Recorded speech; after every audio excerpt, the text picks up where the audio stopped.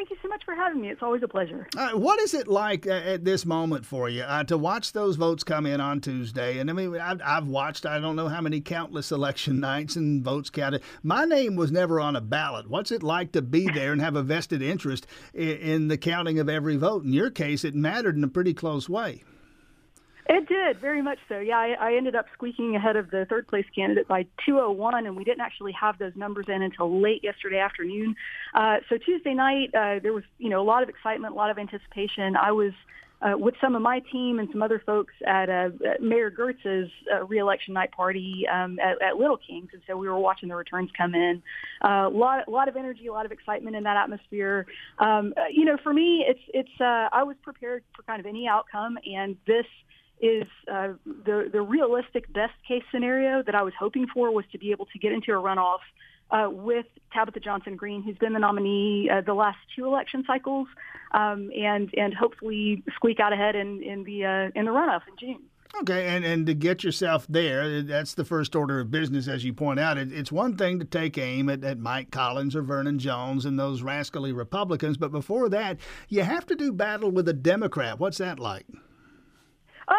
It's very interesting. It's Georgia 10 is 18 counties, so Athens Clarke is just one among many, and Democrats in Athens don't necessarily represent Democrats in the broader district, and so it's you've got to reach out beyond Athens Clarke, beyond Oconee, into all the way into parts of Metro Atlanta like Henry County, and all the way down into counties like Putnam, which is Eatonton, and Jasper County, which is Monticello, and Hancock, which is Sparta. I mean, just kind of, more rural areas of central northeast Georgia.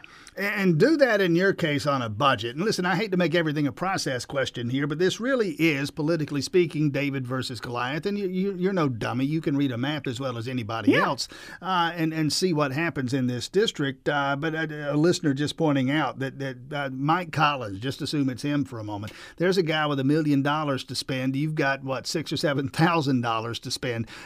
You're going to be at a tremendous disadvantage. Yeah. So listen, it is a David and Goliath thing, and I've got a metaphorical slingshot and 5 smooth stones because I think that this is the election cycle when there's a greater opportunity than there has been in any recent year. And as you point out, congressional races cost a lot of money, and he's very well funded. Now it helps when you take $920,000 in COVID PPP loans for assistance and then loan your campaign $465,000 of it. But you're very right. I mean, it's definitely a scrappy underdog campaign. However, I got this far, and I'm in a runoff now. And now there's some attention on the race, which is likely to kind of loosen some of the purse strings on some fundraising. And so those are calls that are taking place now. And I've got a planning meeting with my team this evening, and we're gonna get some stuff done to try to get through the primary. And then I think I'm going to make this very interesting in the general. Yeah, Jessica Ford, candidate for Congress, Democrat from here in Athens. The last time we spoke, and you can flesh this out some more, the rationale, if you will. How can a Democrat pull an upset in a district like this? And one of the things you said was you talked about the Trump climate, the Trump factor, and that there's going to be so much backlash against President Trump, stolen election, all that business, that it will make the ground more fruitful for Democrats. I wonder, given what we saw on Tuesday, Republicans largely rejected some of that stuff. Witness what happened with Brian Kemp and Brad Raffensperger and some of the others. Is that card still on the table, or has it been taken off? No, I think that card is still on the table because I think what happened in the Republican primary was very reflective of what I discussed with you before and what I've been hoping was going to happen, which is that, thoughtful conservatives in the state of Georgia are they're starting to lament Trump's interference in Georgia politics. And, they decisively rejected Perdue in favor of Kemp, and they rejected Heiss in favor of Raffensperger. So it seems to me that the Republican base in the state of Georgia is trending in a more moderate direction than kind of the Trumpy part of the Republican Party. And because of that, and because of what's happened in the primary in Georgia 10 on the Republican side, they're kind of out of options there because Collins and Jones, Jones is obviously, he's endorsed by Trump, and Collins is probably sad that he didn't get endorsed by Trump. And so they don't really have anywhere to go if they are trying to preserve conservatism versus, trying to veer into authoritarianism and trying to steal elections. You also mentioned Jessica Fore on your campaign platform, and I'm reading that at Jessica Fore, and that's F-O-R-E, JessicaForeGA.com. Voting rights, the importance of voting rights, a lot of concern and questions about Senate Bill 202 and voter suppression and the rest of it. We just set records for voter turnout, and we saw black and minority voter participation increase. Is that card still on the table?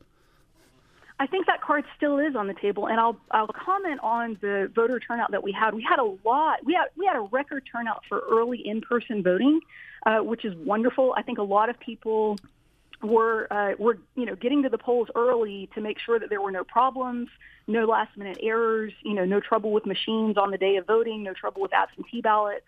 And making sure that they could secure their vote, and that if there was going to be an issue, they could resolve it early. So I think that's one factor that we just saw. There was a lot of difficulty for people that were trying to use absentee ballots. There were a lot of kind of procedural things and ballots getting rejected and having trouble getting stuff cured. And so I think that the issue with the voter suppression conversation is on the table still regarding voting procedures. We need some things like automatic voter registration, same-day voter registration. I'm a big supporter of some measures like ranked choice voting that have a lot of independent support and bipartisan support because they allow us to, pick the candidates that we would prefer without having to do this political gamesmanship. I wouldn't have runoffs under that format. Right. We wouldn't have runoffs, and we also wouldn't have people, thinking, hey, I'd really rather vote for this person, but I don't think that they're going to do as well in the general, so I'm going to cross primary and vote for this other person. It would eliminate that, and it would allow people to vote more in line with their actual values and conscience on it. And that's, for Democrats and Republicans. Now, she is in a runoff, is Jessica Fore, and it is on the 21st of June, 26 days from today. Jessica Fore, F-O-R-E, JessicaForeGA.com, the campaign website. Jessica Fore, best of luck out there. Thanks for your time this morning. Tim, thank you so much. I sure do appreciate you having me on. I hope you have a great rest of your show.